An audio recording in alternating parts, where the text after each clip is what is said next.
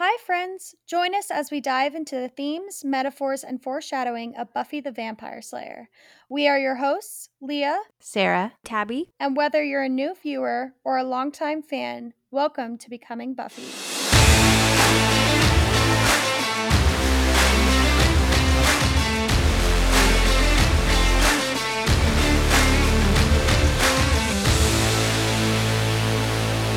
Hey guys, welcome back to Becoming Buffy. Today we're talking about season 5, episode 9, Listening to Fear. And we were kind of talking about this before the recording, but this episode, Shadow, and the next two episodes, no, I guess I should say this episode and Shadow are those episodes where it's the very definition of a hallway episode. It's still building stuff. There's a lot going on, but nothing fully resolves. I actually read a lot of reviews, and a lot of the reviewers were talking about how this episode felt really slow, and so did Shadow. And it's because nothing actually comes to a resolution.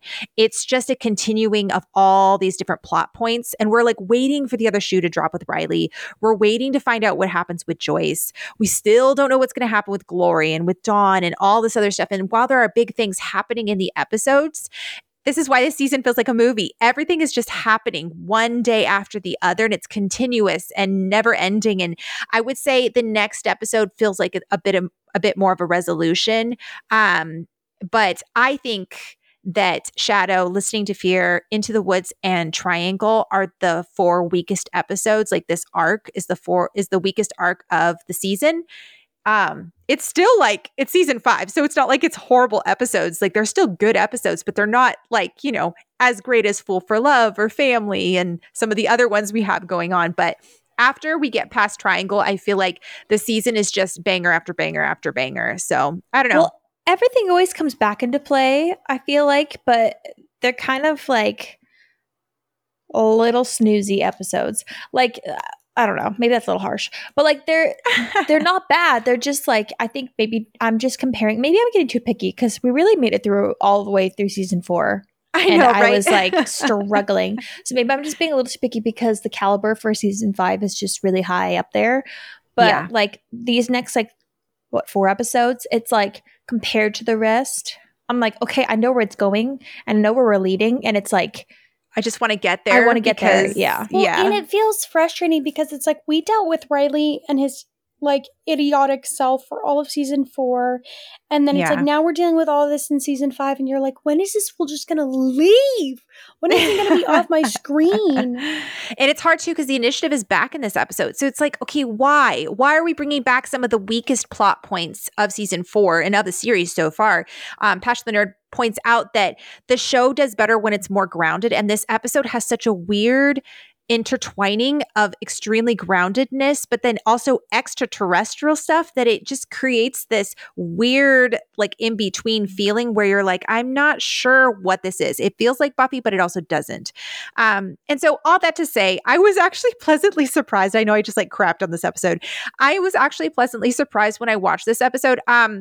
Maybe it's because I've had a really rough week. We've all had a rough week and I just needed an emotional release. Maybe it's because I just started my period. I literally got to the end of this episode and I ended and Andrew, my husband, was sitting at the table doing something and I like turned to him and I was kind of like teary-eyed at several parts in this episode. No, that was your fault for looking at him. You can't make eye contact with other human beings. And I being. started talking to him. And I was like, Andrew, oh, this is just so rough. And he was like, why? And I started talking about it and I just started sobbing. And I was like, what is wrong with me? And he's like, came over to comfort me. And I was like, it's just sad. It feels like they're saying goodbye to Joyce. I'm in my luteal phase, so I get that. I feel like Buffy is one of those rare characters in TV shows where like, and maybe this is just me or us, I guess. No, it's not just you. Clearly, it's not.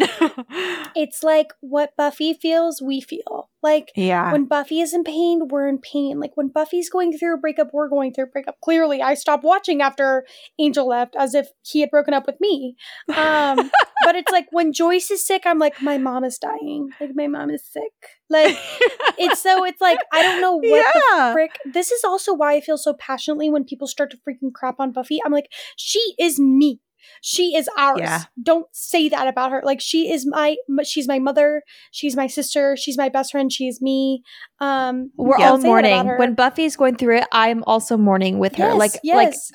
And so I am also in depression. Like seeing her bear all of this, you're just like, I'm bearing it. Like, I feel it. Like, it's so hard. Anytime Buffy is just going through anything, which she always is, so I'm always going through something, it's just like, stop! Like, give her a break, please. Like, she's already been through so much.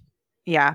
Yeah. And this episode really, it puts you through it. And I'm not going to guarantee that I won't cry at certain points because, guys, I actually stumbled across a few things that changed how I view this episode and have changed how I view certain characters. And I can't wait to share it with you guys because also the spoiler section for this is going to be lit because there's some things I can't talk about and how this episode foreshadows the end of this season is insanity. So definitely check out our spoiler section because there's going to be a lot to say about that. But I'm surprised no one has cried yet while recording these podcast episodes. I got choked up when we talked. Do you not remember Amends? We were all like choked up for that one. No, we did not.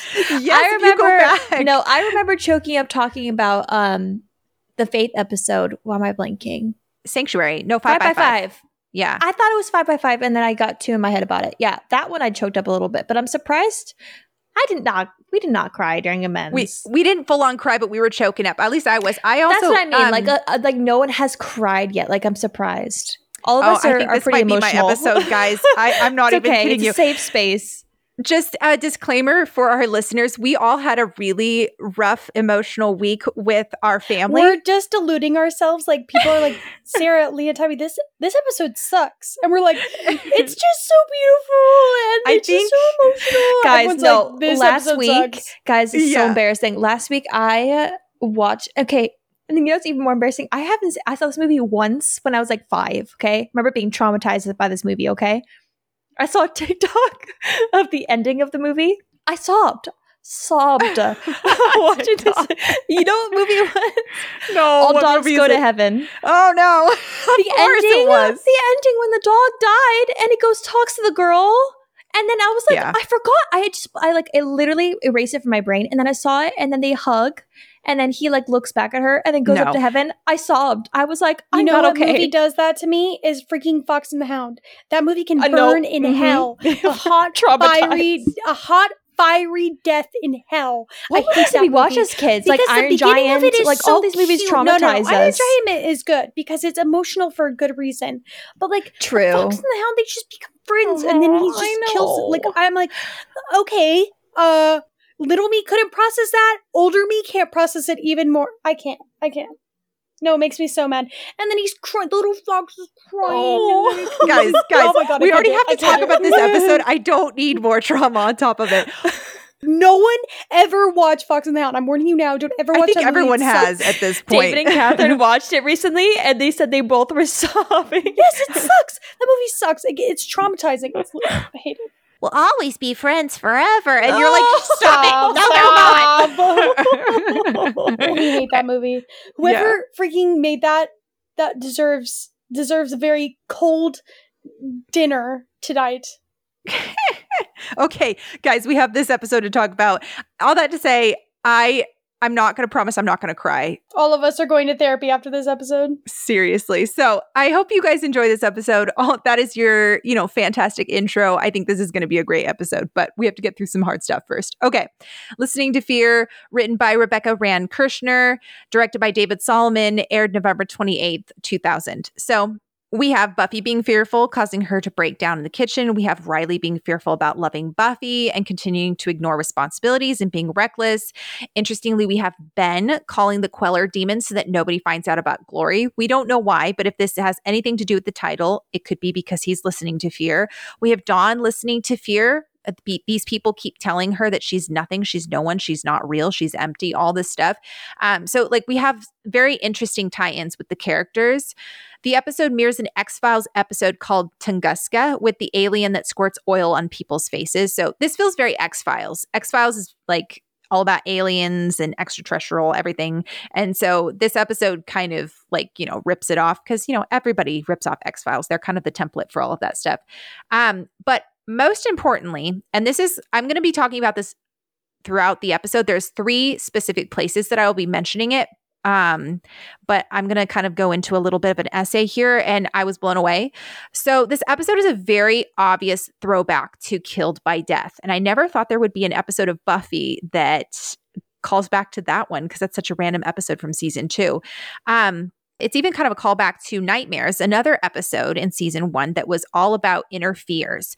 So Killed by Death is the biggest one that I'll be referencing. There's going to be little callbacks sprinkled throughout this episode that I will mention, but I'm going to point out the big obvious ones right now, which is that Killed by Death established that Buffy hates hospitals because of seeing her cousin die in one. In fact, the Queller demon being on top of its victims is very similar to what Der Kinderstad does to the children. Thematically, both Nightmares and Killed by Death are similar in that both deal with Buffy's fears, but also with what Buffy can't control. In Nightmares, she fears being abandoned and alone, but also becoming a vampire, being buried alive, and being responsible for her parents' divorce. In Killed by Death, she's working herself to death out of responsibility for Angel becoming Angelus, or I should say a misplaced responsibility. It was not Buffy's fault. And she saves the children in that episode as a way to forgive herself for not helping save her cousin Cecilia. In that episode, and then the next one, I think I Only Have Eyes for You, I think is the one after that or right before. Those two are about Buffy forgiving herself, which is just really beautiful. So the last little bit, though, about Killed by Death being about Buffy trying to save the children is super important thematically for this episode and this season. We don't get many flashbacks of Buffy as her younger self in the series. We really just don't. So far, we've had that one, and then we've had Becoming when we saw like a junior high Buffy.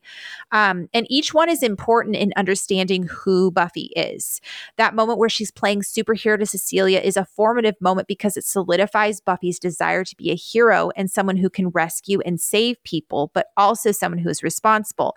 In that episode, you have her talking to the little boy, Ryan. He says, "You shouldn't be here, contagious." And Buffy says, "Oh, what? You think because I'm a grown-up? Believe me, I'm not that grown up." See the picture that he's coloring, and then Ryan says, "He'll come back again tonight."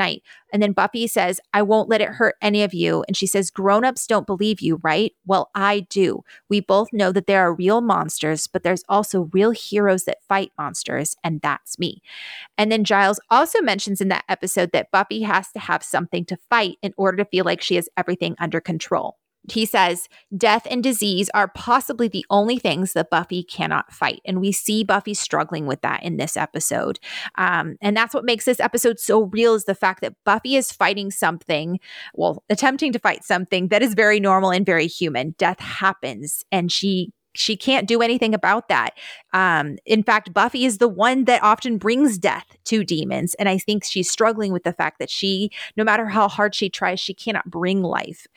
But back to Killed by Death. So Giles also mentions in that episode, he talks about how children often see things that adults don't, our hidden selves. Now, the season is all about Buffy trying to protect Dawn, who represents Buffy's innocence, her childlike self, in an effort to not become hardened by her power. That's the metaphor. Literally, it's about not losing your innocence to adulthood and growing up and becoming hardened by the cares of the world. In this episode, we see Buffy being weighed down by adulthood and wishing so badly that she could be protected, like she's protecting and shielding Dawn. And we see her taking on these burdens and responsibilities that at this point, Buffy is, 19? And she should not be having to worry about all this stuff. Like, we're hearing her talk about how she's not sure if she's going to be able to continue in college. She's not sure if she's going to be able to do her studies and normal things like that. But what she is doing is protecting Dawn and shielding Dawn from this stuff. And then we see her break down at the sink. All that to say is we know that Dawn is here to be Buffy's connection to that part of herself. And so tying that back to Killed by Death, and I will definitely go into this more later on here and in the spoilers, I wonder what Dawn, the child, will reveal in Buffy. If we're going with the theme of children being able to see and reveal a person's true self, what hidden part of Buffy will we see because of Dawn? And that's going to be something that's going to be expanded on later on this season.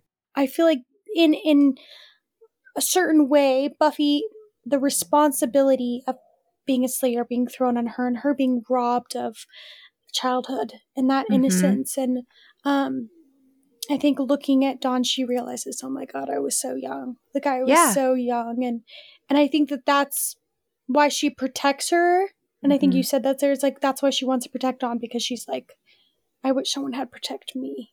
Buffy is just, I mean, I feel like this year, I feel like society's kind of talking about that, or like the girlies at least right now are talking about it. Like this year is kind of it feels very healing for a lot of women for their like girlhood.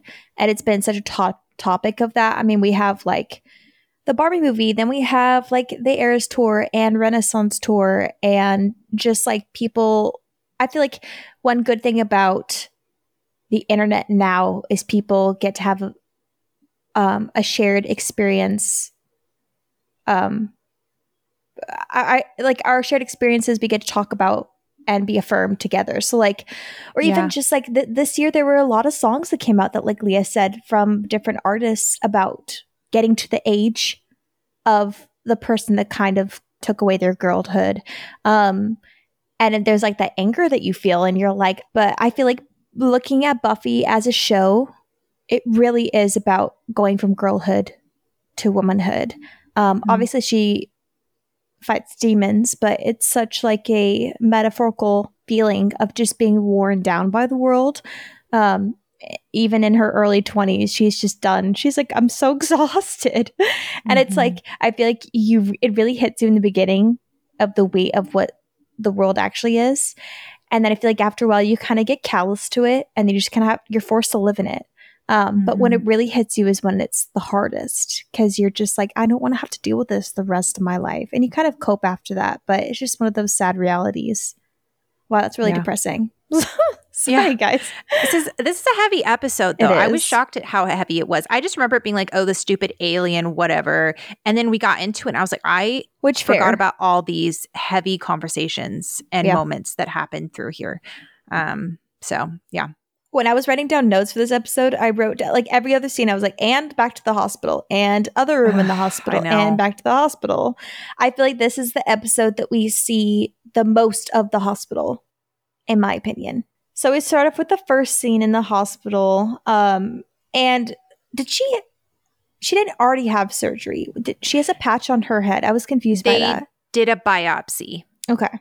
Yeah. So they haven't done the surgery. They're just, checking the wound and everything. But Dawn is in bed with Joyce, and the optics of this. To say, like, her little, like, she was so precious in this episode, but like her talking about like the cow feet thing with the Jello, like she's just so cute. I wrote that down. I was like, why do people hate her? Yes. Like, she's so freaking cute. Both girls are as close to their mom as they can get. She's the center of their whole world. Like, it's so sweet.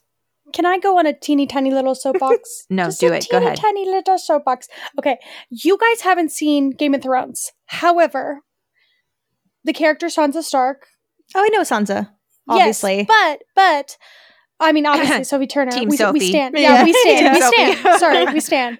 But everyone, well, not everyone, a lot of people. Oh, I've heard. And I mean, hate Sansa's character, especially in the first few seasons, because she's a lot like Dawn in the sense she's very polarizing. People are either obsessed with her or they hate her.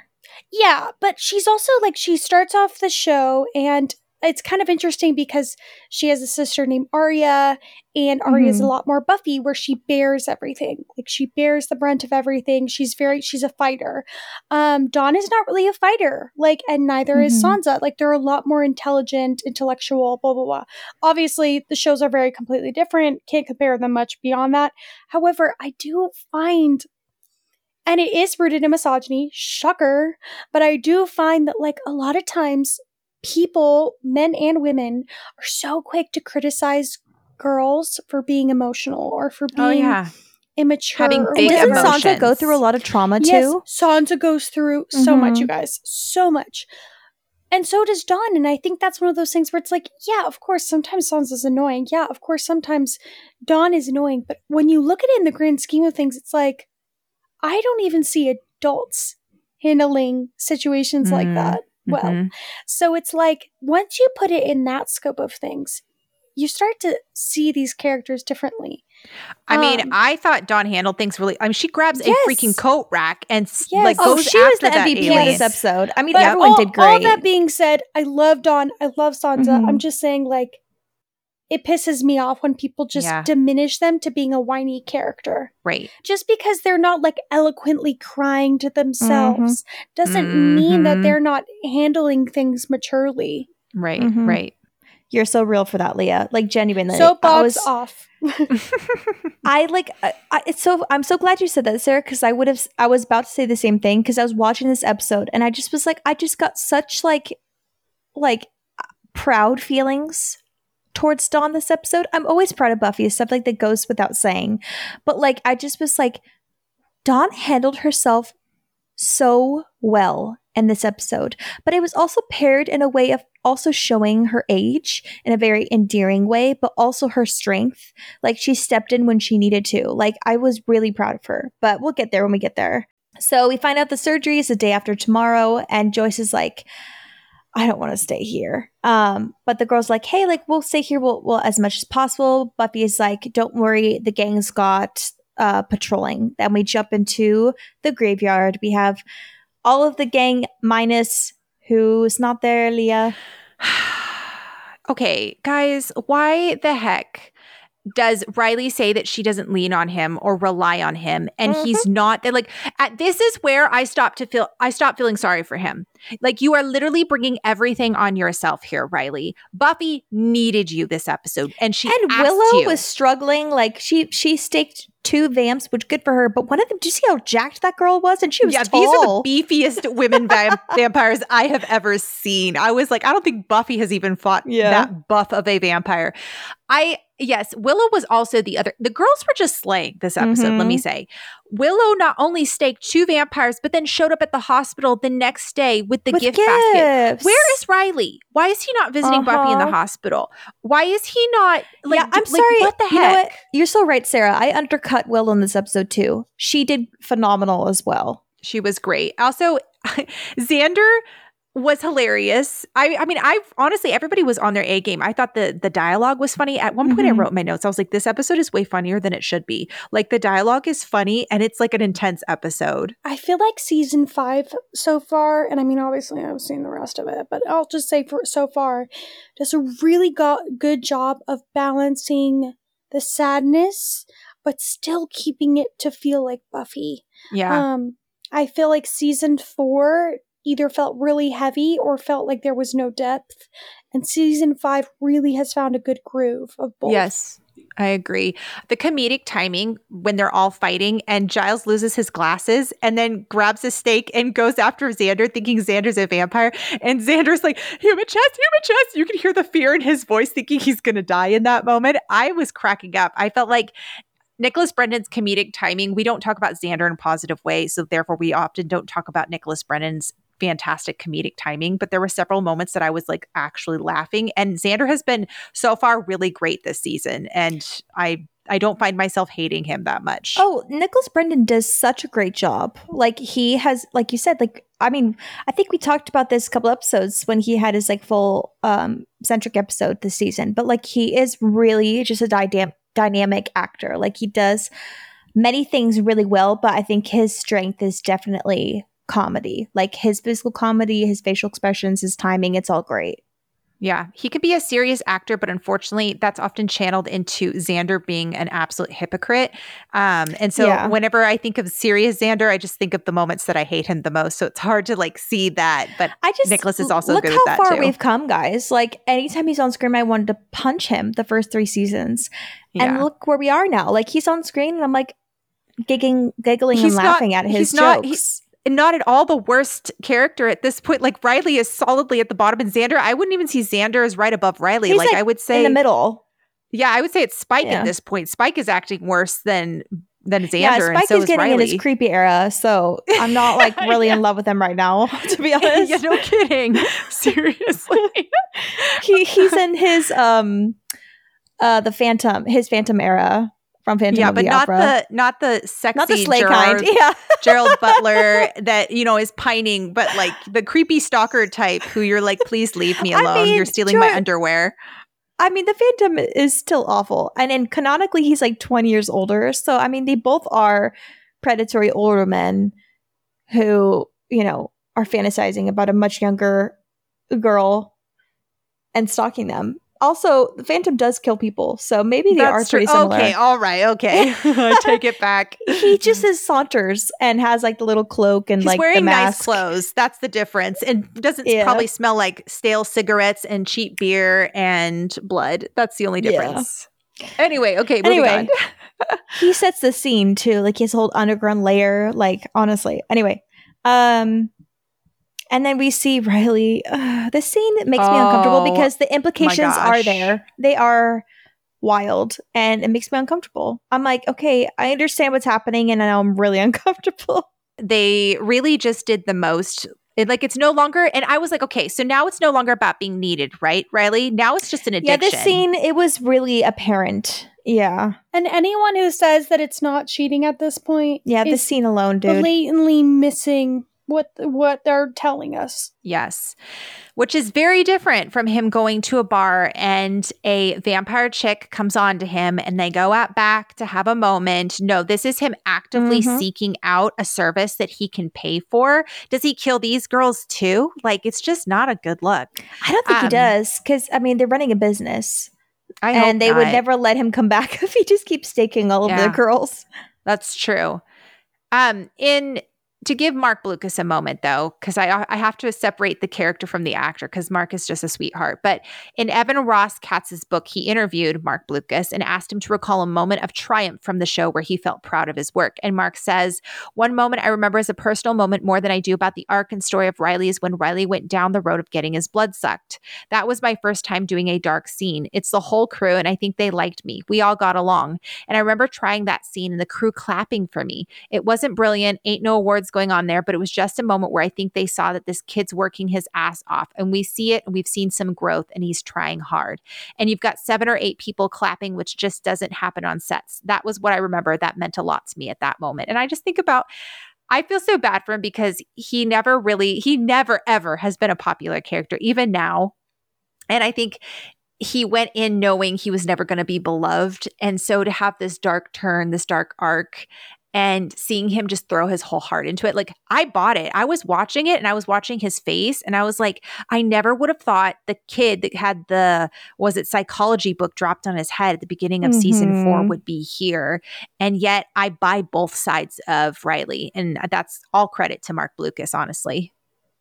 I know, poor dude. He probably just had such a hard time with doing some of these scenes or the later part of his arc, but he did a great job, and we think you're great, Mark.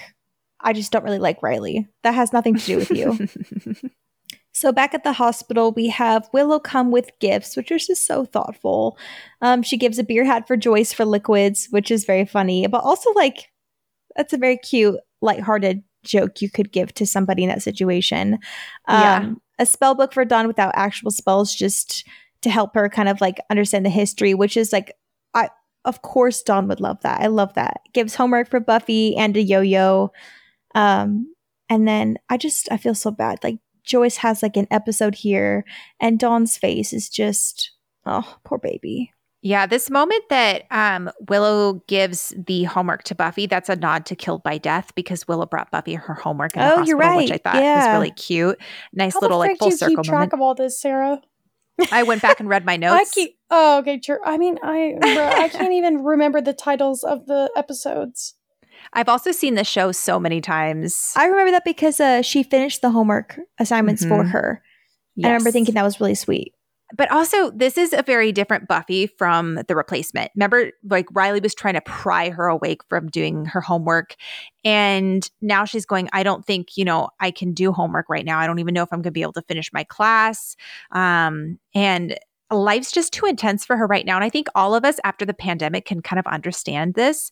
The fact that studying kind of feels like a waste sometimes when you see all the real world implications of things like, wars and, problems with healthcare and all this stuff that people are struggling with housing because cost of living is so high right now. It puts things into perspective and it makes it hard to do the little mundane things of life. And that's how Buffy's feeling. So Buffy goes into older sister mode by taking Dawn out of the room and kind of explains hey, when mom has the surgery, the episodes will go away. And then we see another person that kind of went crazy. The implication of Glory kind of sucking out the soul of one of these people walks by, says more stuff, says there's no data, talking about Dawn. Yeah, that's the same guy that we saw Glory sucking his brains or his memories out in No Place Like Home. It was the Night Watchman. Yeah. So it was a couple episodes ago. Shoot.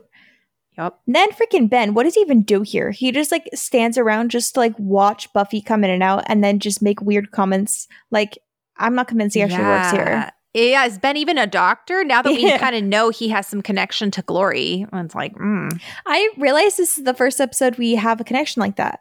Yes, I did not. Which I was like, I knew it. I knew he was more than just a doctor. We keep seeing him pop up. Like, come on. So Ben pops up and he's like, hey, was that dude bothering you? And they're like, no, he wasn't really saying anything. And I'm like, okay, so there's our Ben cameo of the hospital episode. Then we see Willow and Tara stargazing up on a rooftop, and they just start naming constellations, ones that they made up. I'm pretty sure this is the same skylight from Prophecy Girl and the Freshman. I was just thinking that. Yeah. Yeah. I feel like that's what part, oh my God, what am I saying? That's part of the show that makes it feel like, oh, like it's our show. Because it's like, even though it's in season 5, there's still little things where I'm like, oh, it's still little budget. Like, it's still our Buffy. Like, it feels like it still feels homely, which is so stupid because it's like a big budget show can still be good. Like, a lot of them are. But it's just like, oh, like it knows its place. Me with a random tombstone that I remember their name. I'm like, oh, there's Henry, who died last year. Alpert, the one that you see everywhere. This scene between Willow and Tara, I appreciate it because we haven't gotten very much of Willow and Tara other than family. So I liked it.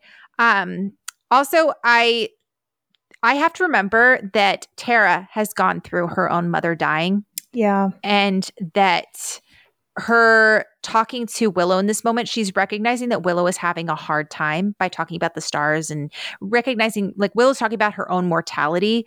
And the fact that Tara knows that Willow's struggling, so she takes the time to make her laugh and take her mind away from all the heaviness. She knows what it's like to lose a loved one. And again, this is another understated Tara moment. It's the contrast between Willow and Tara's relationship and Riley and Buffy's. Like, they've been kind of the inverse of each other. And as we're seeing Willow and Tara draw closer together, we're watching Riley and Buffy just continue to implode. And it's really interesting how that contrast keeps happening. Also, the meteor thing is another like biblical thing, like the whole Glory being the beast, stars falling to the earth, the dragon. Now you have the meteor. Oh no, it's a fallen angel. So they see the meteor fall from the sky, aka the Queller. What a sick name, to be honest, for an underwhelming monster. This monster's scary, guys. Like, it's disgusting. He looks like he's wrapped in a what is it? A cocoon. That's what it is. Like, that's like a giant roly-poly, giant cockroach. Ew. Okay, that was so gross. I just got the imagery was not needed there. Okay, think about Bug's Life, like the two little roly-polies, and he looks like a that's roly-poly. Worse. Stop. No, that's so gross. I'm actually so grossed out. I don't know how you were not grossed out watching that thing just spit bile in really Joyce's face. Him too closely. Like, anytime he pops up and his teeth are out, I'm like, oh, not looking at the screen. The entire episode. You sound like what did that sound like? You sound like Babe. Oh, a pig. I sound like a pig. Sorry, my voice doesn't go high enough to do that really high-pitched noise. I won't hurt your guys' ears and do any more impressions. Yeah. Ew. That'll do. That'll do, pig. Anyway. So yeah, it crashes into the woods. Then the crazy person, ? Why is he wandering around? He wandered out of the hospital. Security isn't that great. Him go. Ben probably let him go. He's like, whatever. Be free. Go greet the Queller. He's like, I don't even work here, so it's fine. You can leave. Right, exactly. No skin off my back. This is disgusting and terrifying. It like drops from a tree like a spider. Weird. Like, whoa. Back at the hospital, somehow the alien thing made it back into the hospital? ? This is the most unrealistic part, not the alien. He's just everywhere. It's the fact that he's on the ceiling and no one knows a giant cockroach. Because you might be looking up, be like, when did the bugs get so big, he's guys? Like a good 5 foot monster too. Yeah, and no one notices him. Excuse me, hospitals are extremely bright. There's no shadows. Like, I'm not buying this. Whatever. Imagine being someone who's like low-key thinking they're crazy and they go in to get a checkup and then they look up and they're like, I'm dying. Like, there's no way that's like, I'm imagining things, like no Everyone's one else probably is saying sleep anything. Deprived, thinking they're seeing things. And they're like, They're you know like, what? I I'm need to go dying. home and get off my 12-hour shift and go to bed. Yep. The rest of them are like, you know what? I'm just not going to talk about this. That's like the mood for Sunnydale. It's like they'll see something outlandish. They'll lose their ability to speak for a day. And then they just go back to work and they're like, that never happened. Nurses are fighting for their lives. They're walking around hallucinating, trying to like save people from dying. And they're like, I'll take care of that later. Yeah. They probably see it, but they're like, not now. Yeah. Exactly.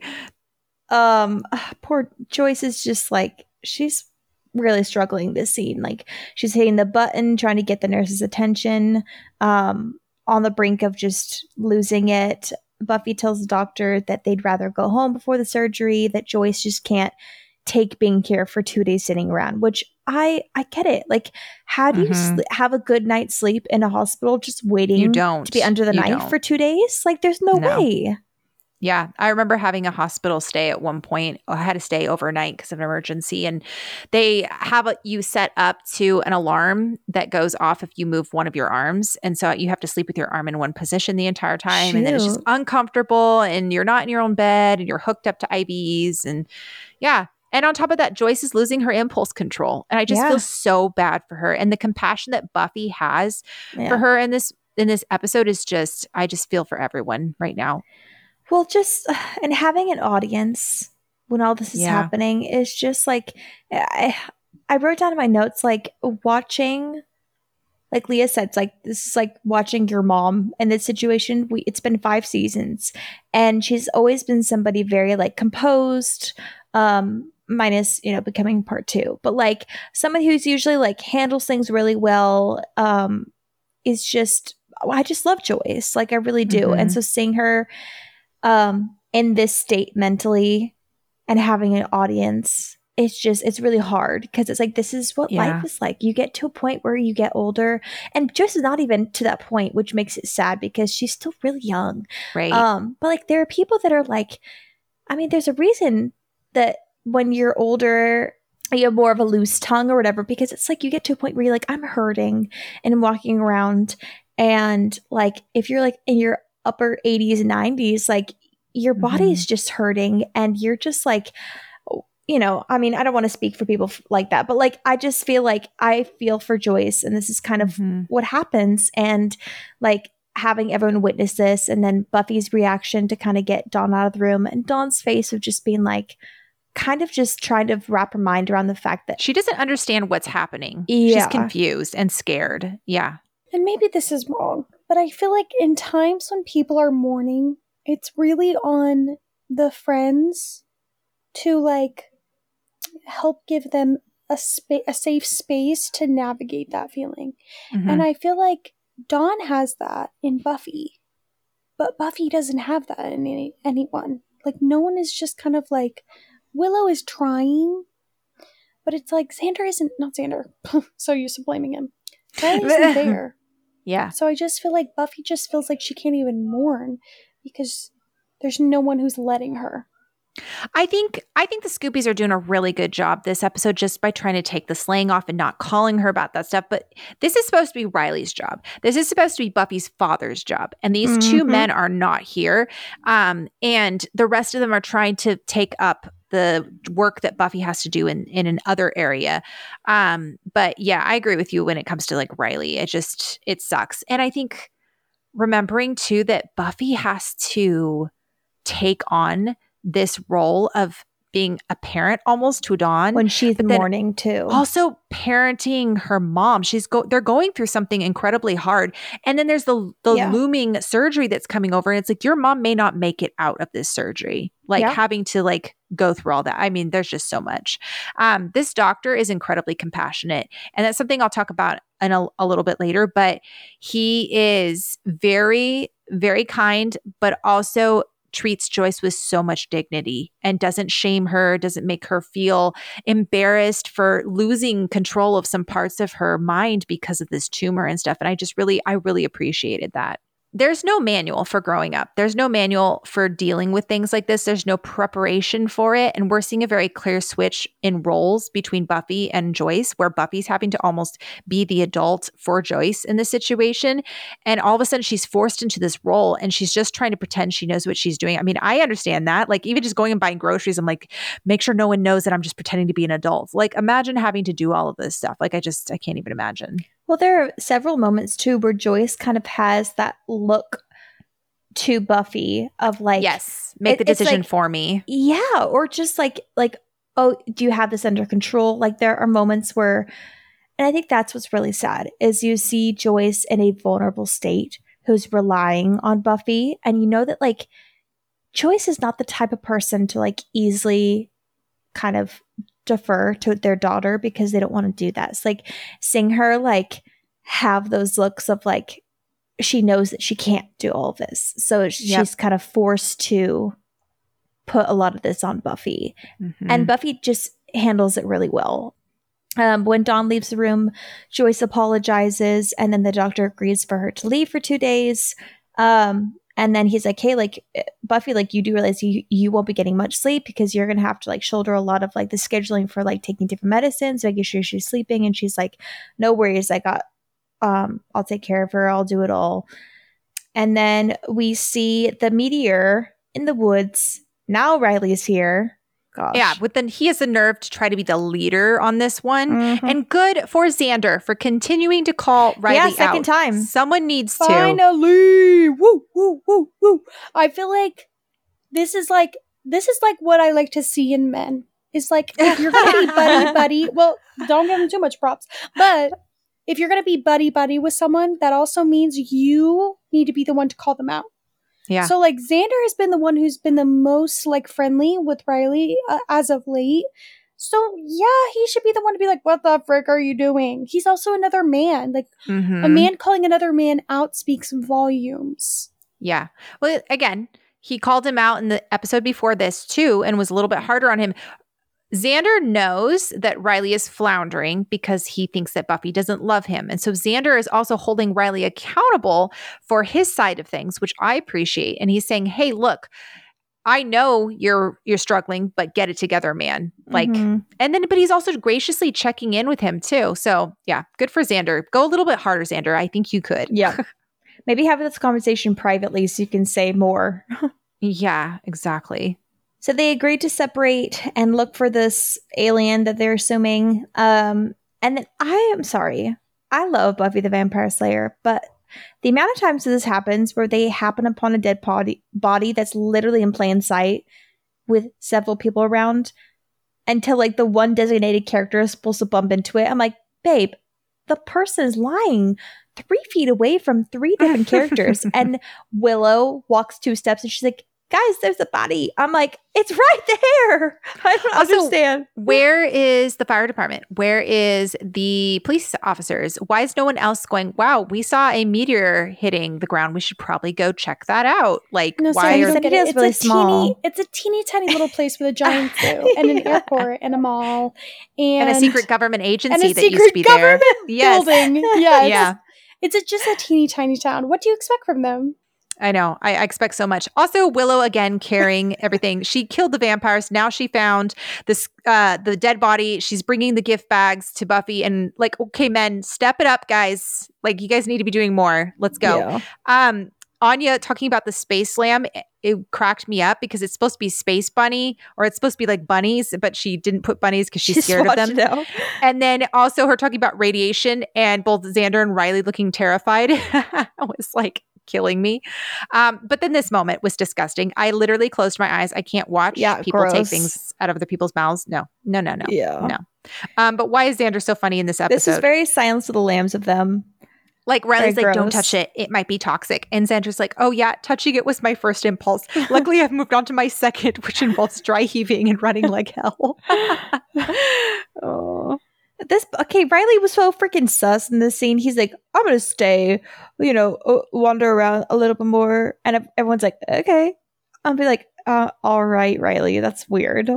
I'm just going to put this out there. Giles says, perhaps we should explore a little further, head into the woods a bit. Now, the next episode is called Into the Woods. So everyone leaves in this moment except who? Who stays? Riley. So we've talked about how in stories and fairy tales, how going into the woods is usually where the trials happen, where change happens, where there's bad wolves and robbers and evil things. It's a place of change and transformation. And Riley stays, but everybody leaves. So I just thought that was a very interesting foreshadowing of the next episode. So Riley calls the initiative. Shocker. Oh. Then we go back to the hospital, but in this case, we're in a separate room that looks very much like the separate room in the kids' ward and killed by death. Yep. Ew. Yeah, the alien comes and scares them. Gross. Okay. Yeah, and kills them. Anyway, and then back in the other part of the hospital, we have them getting the pills for Joyce, giving instructions, and then Joyce spills nonsense again for a second, and then the alien is watching them. She tells Buffy, she says, "You look like your father when he cries." Oh. Yeah, rough. Yeah, the script says Buffy blinks, wounded, despite recognizing this as a flash of dementia. It's just like, oh my gosh. It takes you back to this place of like when you're a kid and you don't know how to express to your parent what you need from them. Yeah. And then they say something or they do something that's like completely opposite of what you needed. And you're just so hurt. But then you're also like, how can I be hurt when you don't know what I want? Like, I just look at Buffy and I'm like, those, like, Joyce will never know the way that those words hurt Buffy. Yeah, and everyone recognizes that Joyce doesn't actually mean them. That like those things are just being said because of the tumor. And again, this is what I meant by Dr. Kriegel treating her with dignity. He like talks to her and he says, "We're done here. Why don't you take your girls home?" Like it would be very embarrassing if he was to say, "Hey, Buffy's going to drive you home" and stuff. He's like, "No, how about you take your girl?" Like there's such dignity in the way that he talks to her. And then when that happens, like Joyce kind of steps back into her usual role. She's like, like, thank you so much. And then they like walk out and she's like in the center. Both girls are like holding on to her. It's like, it's very purposely done. It'd be different if it was like Buffy like holding all the bags and like walking in the front. It was like, no, this is like a mother and her two daughters, you know? Right. They go back into the house. They're back home for the first time in a bit. To which we find out really quickly that the lights really hurt Joyce's eyes. So they decide to turn off all the lights and head upstairs. Oh, this is the perfect setting for a horror movie, guys. I was thinking cockroach. Ew. Horror roly-poly. Horror centipede. In a cocoon that is just not leaving their body. The like bug references in this show, it's like, can you guys take inspiration from anything else? It's either please? bugs or snakes. Tootsie Roll. Snake is fine. Or Tootsie Roll.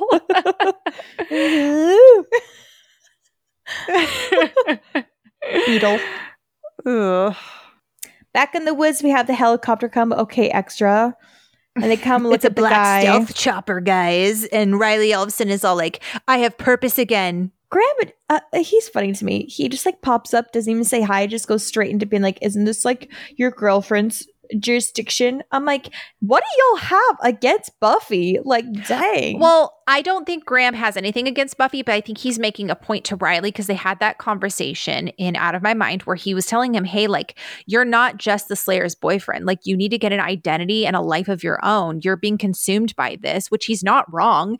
And so this is him meaningfully looking at Riley and going, "Hey, you need to get a life. And if you're not even relying on Buffy now, what are you still doing here?" Also, interesting. Leah, did you ever see the newest Young Justice TV show that came out a few years ago? Yes, it's traumatizing. Oh, okay. Sorry. I will try not to mention too much of it, but the guy who plays... No, it's okay. It's just like very sad. Okay. Major Ellis, the guy here who's talking to Riley Finn, his name is Nick Chinland. He voiced Bane, Crusher, and Sportsmaster in that TV show. Dang, he had a sexy voice. Bane and Crusher. He had a sexy voice. All three? All three, yes. Oh my gosh. My brain was not computing what you said. I only heard whatever. It's Crusher. Yeah, Bane, Crusher, and Sportsmaster. This guy did all three of those voices. Yeah. Good for him. Get that bank. He also played himself in the Bruce Willis classic, The Kid. Love that movie. Talk about another movie that will give you trauma and make you cry. For real. Guys, there's just a lot of stuff. So the initiative looks at the dude, looks at the stuff from the mouth, and you could definitely tell that the person who's like the leader or whatever of the initiative gang kind of looks at Riley in like a, I'm impressed you know what all this is. Mm-hmm. And then Riley says it came from outer space. Dun, dun, dun. All right, back to the house. Just cute little fun things happening at the house. Buffy and Dawn are watching a movie while Joyce is upstairs. We see this outside view that's supposed to be taken from the POV of our cockroach. And then the girls hear Joyce rummaging through the kitchen. They both run over there, and she's like burning a pan on the stovetop, causing a lot of smoke. Yeah, it's rough. And then it's just rough. So hard to watch. To be honest, the kitchen kind of looks how my house looked this week, guys. All the dishes, messy. The OJ on the counter. Yeah, exactly. Yeah, pretty much. She looks at Buffy with this cold look on her face and is like, you shouldn't eat anymore. You're getting disgustingly fat. To which Dawn, you could tell that hit Dawn too. Like Dawn sitting there looking confused and hurt. Yeah. She knocks out of it immediately, and it's just like, oh, Buffy, I don't know what I'm doing, which just broke my heart. They take her to bed, tuck her in. Buffy just bears it. I think that's what's the most heartbreaking is Buffy just bears it. Well, and then Dawn this moment too, like I have to give her props too. Like she's sitting there and she's like stroking Joyce's hair, like even after that. So sweet, you guys. Mm-hmm. I'm gonna start crying again. The whiplash between the hyper unrealistic of the space cockroach versus the hyper realistic life situations of having to deal with an alien loved one. Oli is just trying to like really break up with his family. Guys, I'm gonna be so real. Sometimes it's kind of embarrassing to have this podcast because it's like, oh my gosh, I cried during this episode of a literal giant cockroach on a ceiling. Like, you don't get it because like her mom is dying. You don't get it. And then everyone else is like, what the frick are you watching? You have a whole podcast about it and you're like, you just don't get it. Yeah, this unwrapped Tootsie Roll is just staring at Joyce from like the ceiling. Oh my gosh, it's so true though. I could make a dirty joke, but I won't. I'll move on. It's fine, Sarah. Go for it. I was going to say it looks like an uncut penis. Oh, yeah. I knew you were going there. As if I needed more of a reason to hate this character. Gosh.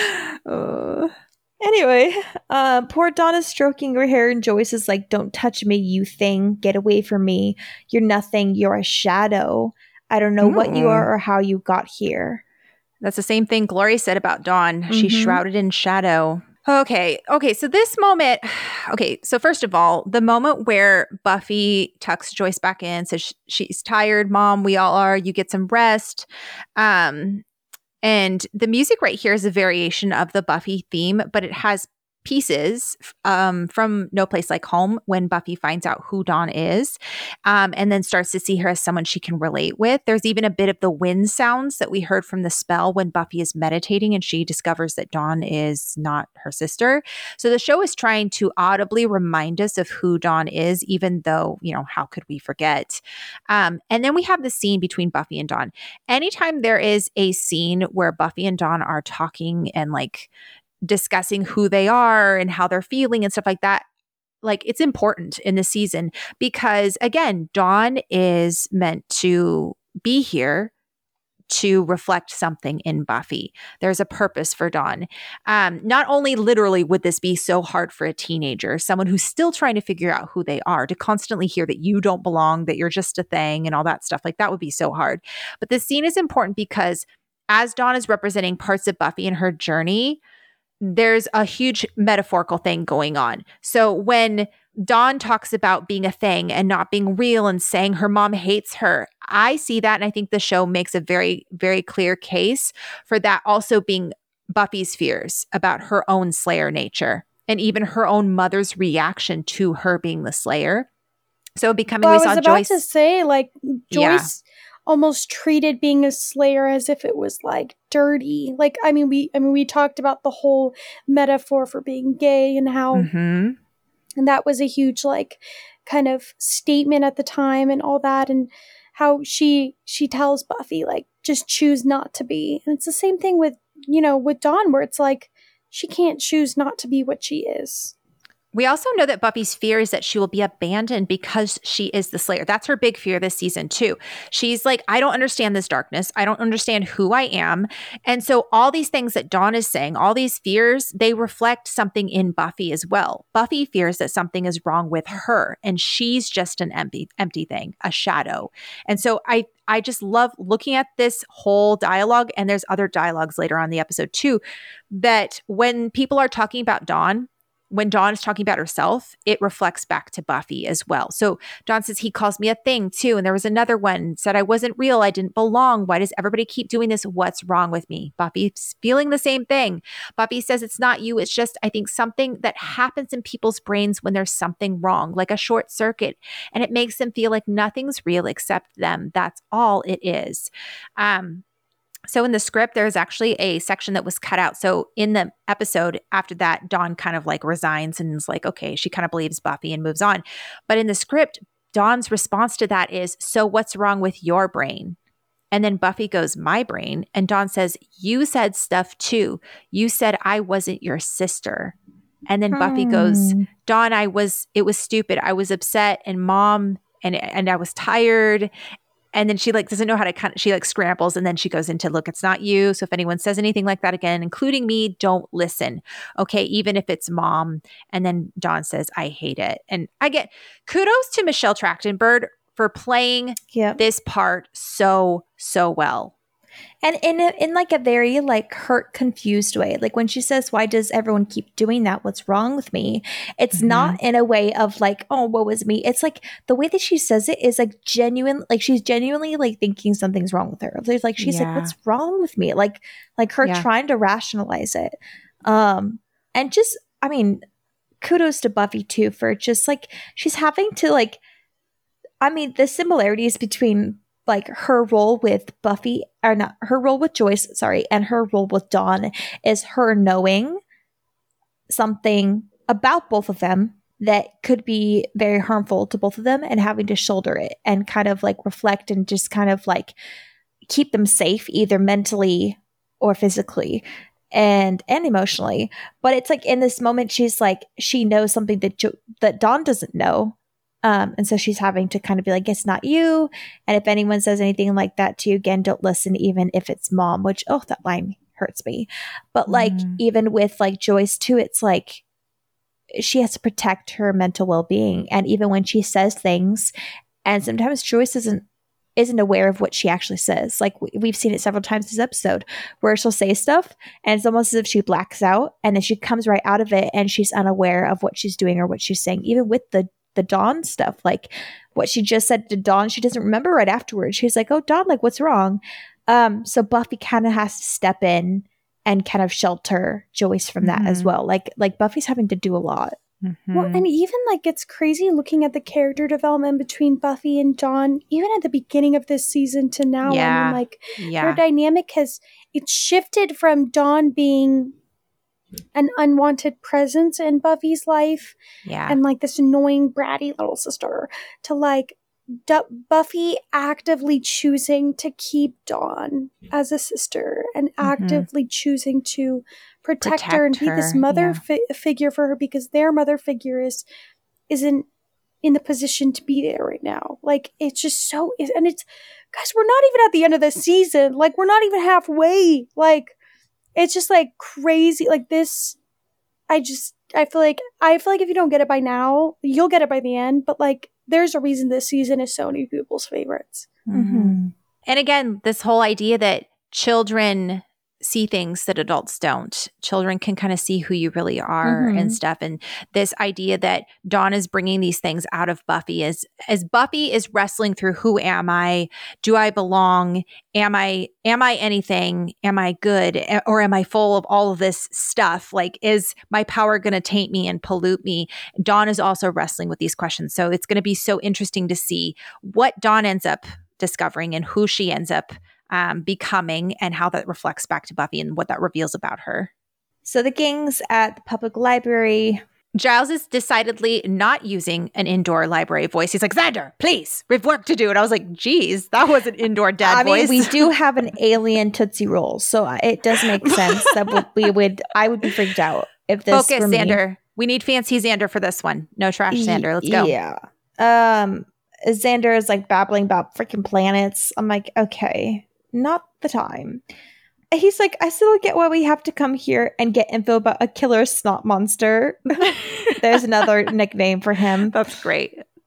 Will found a list of anomaly meteor landings from forever ago that just kind of don't really make sense. And then they look at the dates and realize that there's a pattern of a lot of these.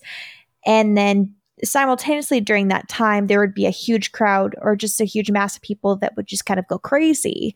And so they're like, maybe there's a connection between these two things. So they kind of figure out that a meteor gets kind of like conjured, I guess you could say, to come and quell the madmen. Right, because Willa mentions the word queller, and then Xander, ironically, is like, hey, I remembered that. Like, Xander and Willow are nailing it this episode. And then he pulls out a book, Meteors and You, and then reads about how these people used to pray to the moon, believed that the moon was the cause of insanity.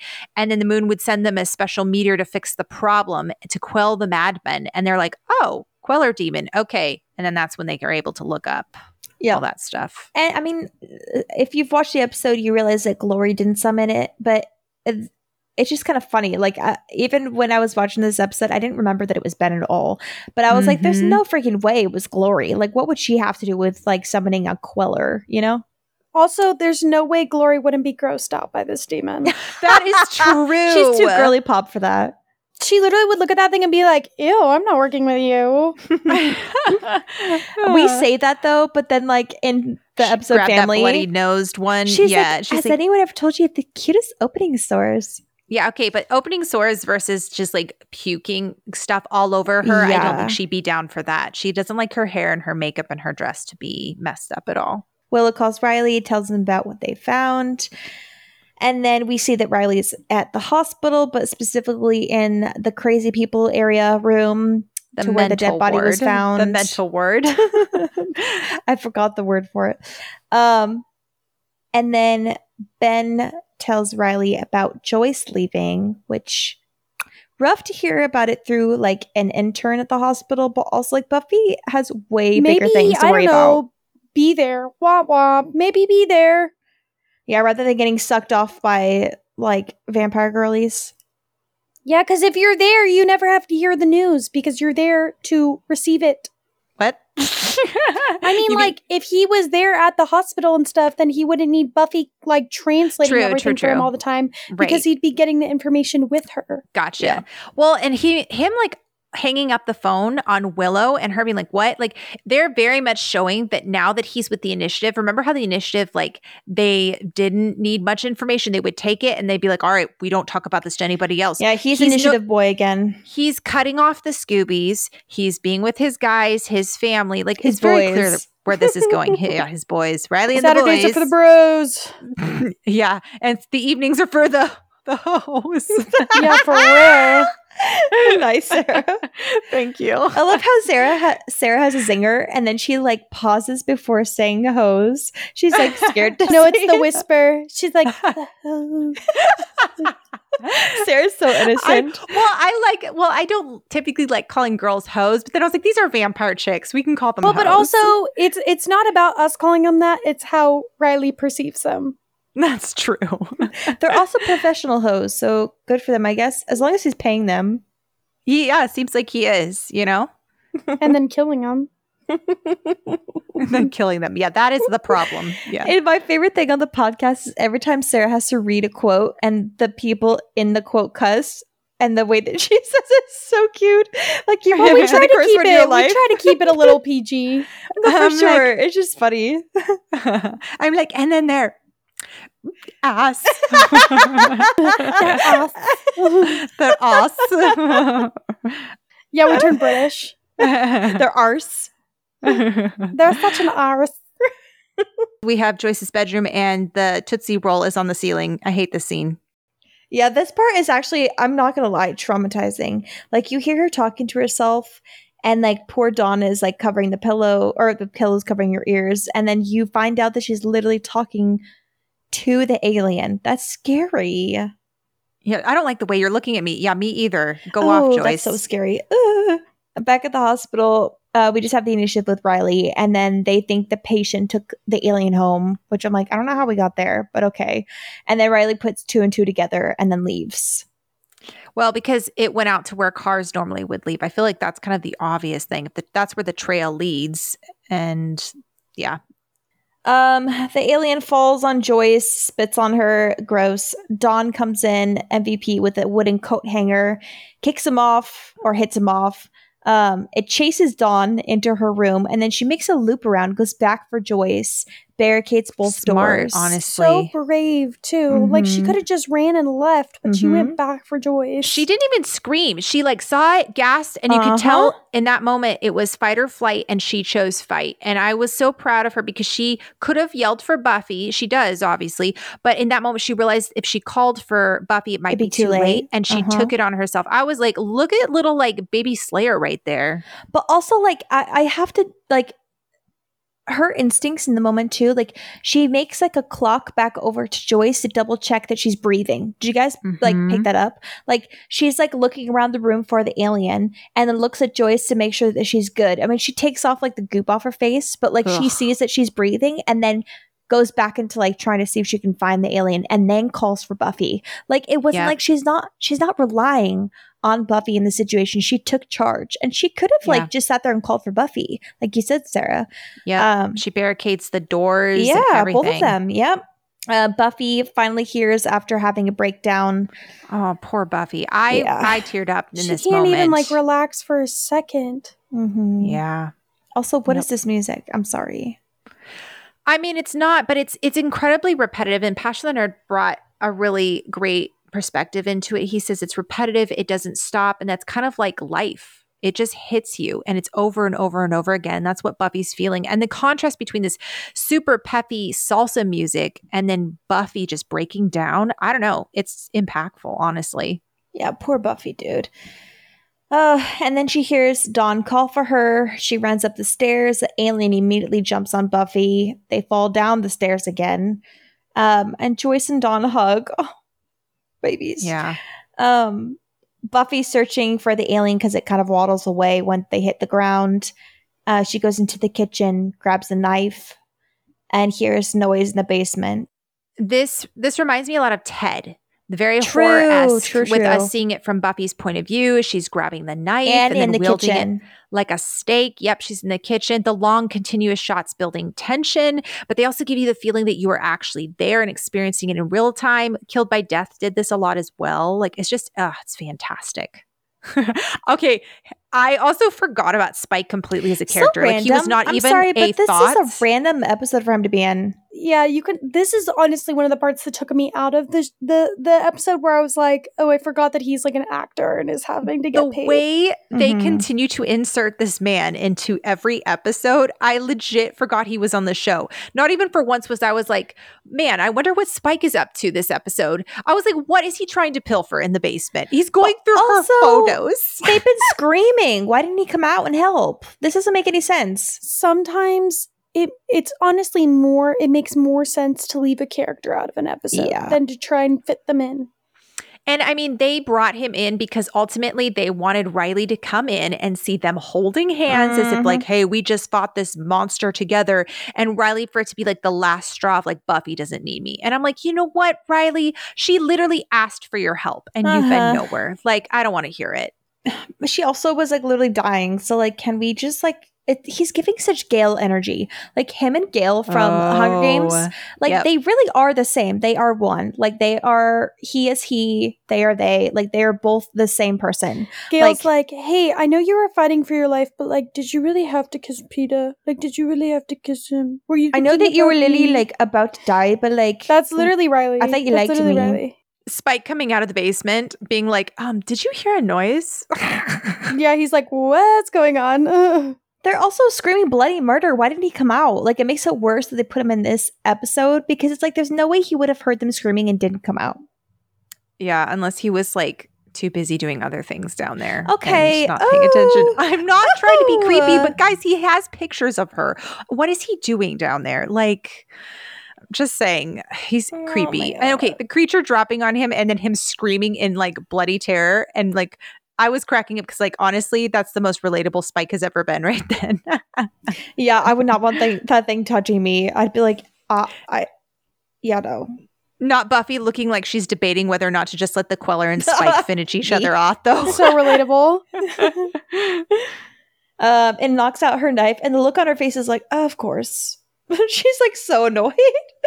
And then it jumps on Buffy again, and then Spike throws her the knife. She stabs it several times. Takes so long to die. As it's like screaming bloody murder on her face. I'm like, wheeling. Yeah. And then Spike helps her up. Then Riley comes in, of course, with the initiative. Thank God. The best thing that Spike has ever done. I love seeing Riley whimper. I love seeing him so scared, so insecure. Spike just twists that knife. You just missed a real nice time. As like, you know, Riley's boys come in from every crevice of the house. As if Spike wasn't there for like 2 seconds. Gosh.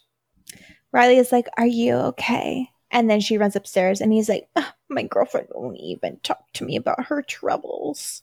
No, whine. World's smallest violin. This man is irritating.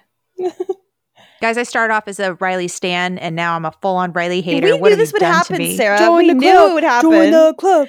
We started season 4, and Sarah was like, I don't think I actually kind of like him. He reminds me of Andrew. And we're like, to be objective. Okay, he was fine in the beginning of season 4. Okay? Me going into the storyline that I've canonically hated, thinking that I might like change my mind, and then we go through it slowly, and I'm like seeing way more things.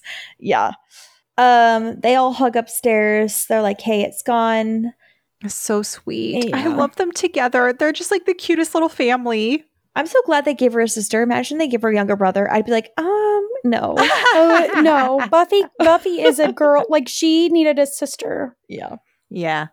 She already has Xander. Oh, guys, you want to know the coolest fun fact I learned about Charlie Weber, who plays Ben? Guess who he dated? There are so many people. Taylor Swift. Swift, not Taylor. She's an actress from a TV show. Give us a category. Okay, it's an actress from Gilmore Girls. Lauren Graham. Liza Whale. She plays Paris. I was going to say Paris. Good for her. Yeah. He's cute. Yeah, they dated from 2016 to 2019, which was so recently. Crazy. It was recently. Yeah, it was while she was in Marvelous Miss Maisel, I believe. Nice.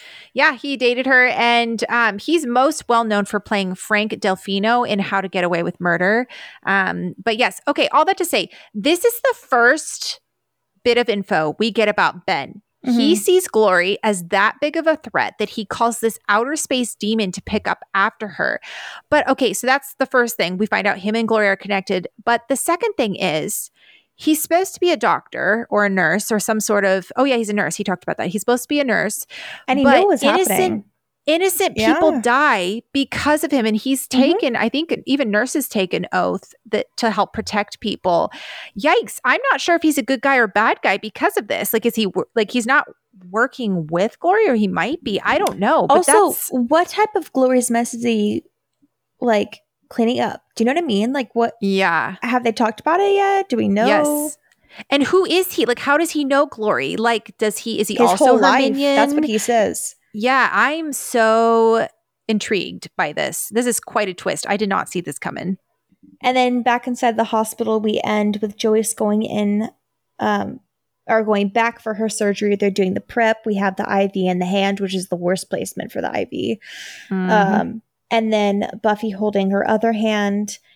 And this scene is just so sweet. Joyce says, like, hey, like, the other day I had this knowledge, like this truth just came to me. And she's like, Dawn isn't mine, is she? And I love the way that she says this. It's not like Joyce, or it's not like she's saying Dawn is not real, or Dawn isn't a part of the family. She's not my daughter. It's like, Dawn isn't mine. Like, she's not supposed to be mine, but she feels like my daughter. Like, she belongs to us, though. Like, she says these words that are very imperative, to hear about somebody that loves you and like and is supposed to be like the parent and like, and I mean it sucks that like she gets this knowledge because she was kind of going in and out consciously, which is how everyone else kind of sees Dawn. But it's not in the way that like we expect a response out of Joyce if she's getting there mentally. Like the way that she talks about Dawn is like, okay, so she's not mine, but she belongs to me. But it also gives us a sense that Joyce is back. Like, this is our Joyce. She's not back, but I mean, like, she's like, this is her real reaction. This is the clearest she's been all episode. Yes. So guys, this is the moment that I bawled, and I might cry again as I talk about this because I just discovered something really beautiful, and I can't talk about it fully until we get to spoilers because this has implications to the entirety of the season. So come back for spoilers because it's going to be really special. But for what I can tell you is there's parallels, again, to Buffy and Dawn. Joyce is claiming Dawn as her own in this moment, saying that she's precious and important to the world just like Buffy is. This is important because we saw in the earlier scene between Buffy and Dawn, Buffy fears that deep down she is dark and unlovable and a thing that doesn't belong, that her mother fears her and will reject her, leaving her alone. But here, in this moment, Joyce is telling her the opposite, both about in her descriptions and affirmations about adult Buffy, but also about Dawn. And through Dawn, also kind of connecting to Buffy's humanity and her innocence. So we have the literal and the metaphorical, and I'll try to break it down for you guys. But we have Joyce saying, hey, I just had this moment that came to me, more like knowledge, like truth, you know? So she's describing Dawn, Dawn is supposed to be a representation of Buffy's innocence, of Buffy's childhood. And this moment, metaphorically, guys, this is the moment that Joyce, for the first time, fully recognizes and understands the impact and the burden that Buffy has of being a slayer. And I don't think Joyce has ever fully recognized it like she has in this moment. And so the metaphor here is Joyce recognizing who Dawn is Joyce recognizing the weight of what Buffy has to carry as the slayer. And that is important because like we talked about earlier in Becoming, Joyce kicks Buffy out of the house. She struggles to recognize and resonate with what Buffy is doing. Even in the beginning of this season, she's like, oh, you're going to go out, take your little sister with you. And oh my gosh, Dawn like got caught by some vampires and Dawn got caught by, you took Dawn slaying with you. How dare you? And stuff like that. Like Buffy gets in trouble for doing these things. And I think Joyce never fully realized how important Buffy's role is until this moment. And so when Joyce says she's not mine, is she? She's referring to Buffy. And this is her recognition that Buffy as a slayer means that Buffy belongs to the world in a lot of ways. Buffy has a gift. Buffy has a responsibility in being the slayer. She's responsible for people and taking care of them and rescuing them. And so her saying she does belong to us, though, she belongs to me, but she's really just not mine. And she's important to the world and she's precious. And she says, as precious as you are to me. So the episode makes those very clear correlations between Buffy and Dawn. And then she says, we have to take care of her. Promise me, Buffy, if anything happens to me, if I don't come through this, no matter what she is, she still feels like my daughter. And I have to know you'll keep her safe. You'll love her like I do. Obviously, she's talking about Dawn. But what does Dawn represent? Again, Dawn represents Buffy's childhood, Buffy's innocence. And so this is Joyce saying, I see you. I see the burden that you carry in this world as the slayer.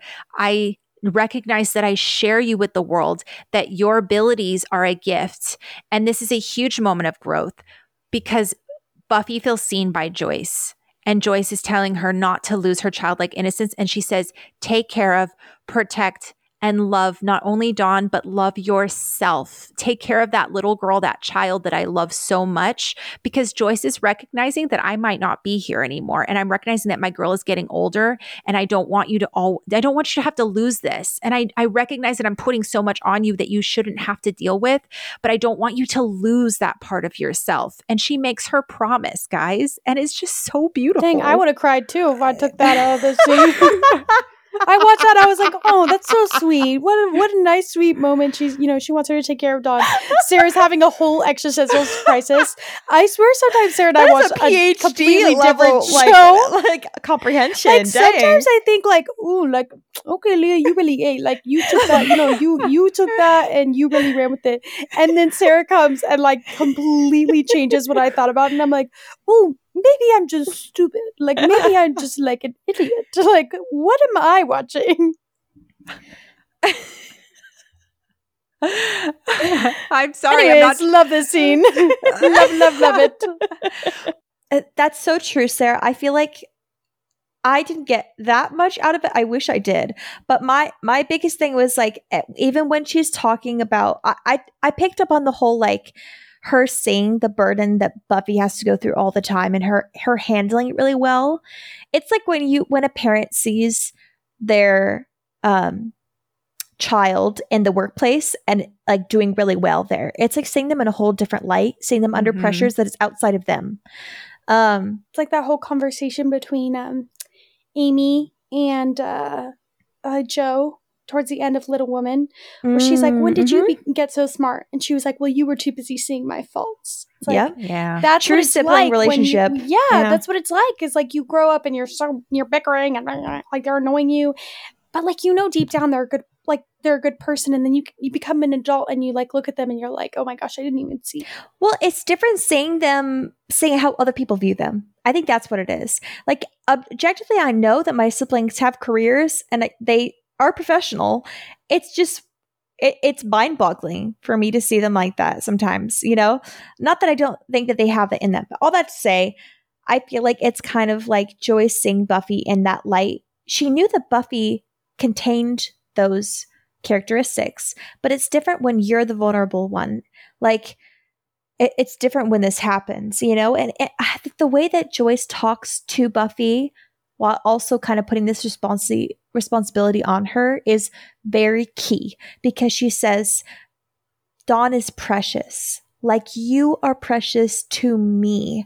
It's like she's recognizing that Buffy's still young and is affirming her and loving her in this moment, but also knowing that she's going to have some hard times ahead if she doesn't make it out of this, Yeah. And I just think about that scene at the end of Innocence when they're sitting on the couch and it's the end of Buffy's birthday and Buffy's just clearly not doing well because of everything with Angel, and Joyce is like, the script I think even says Joyce looks at her and strokes her hair and is like, you could tell she wants to ask so much about what's going on inside of her head, and she fears for her and is just worried for her, but keeps it to herself, and it just ends with Buffy laying her head on her mom's shoulder and it like ending. And I just think about that moment in moments like this, where that's a girl going to her mother for comfort, for protection, as someone who is her cushion that she can fall back on. And in this moment, Buffy's scared to death because she's going, what would I do without you, Mom?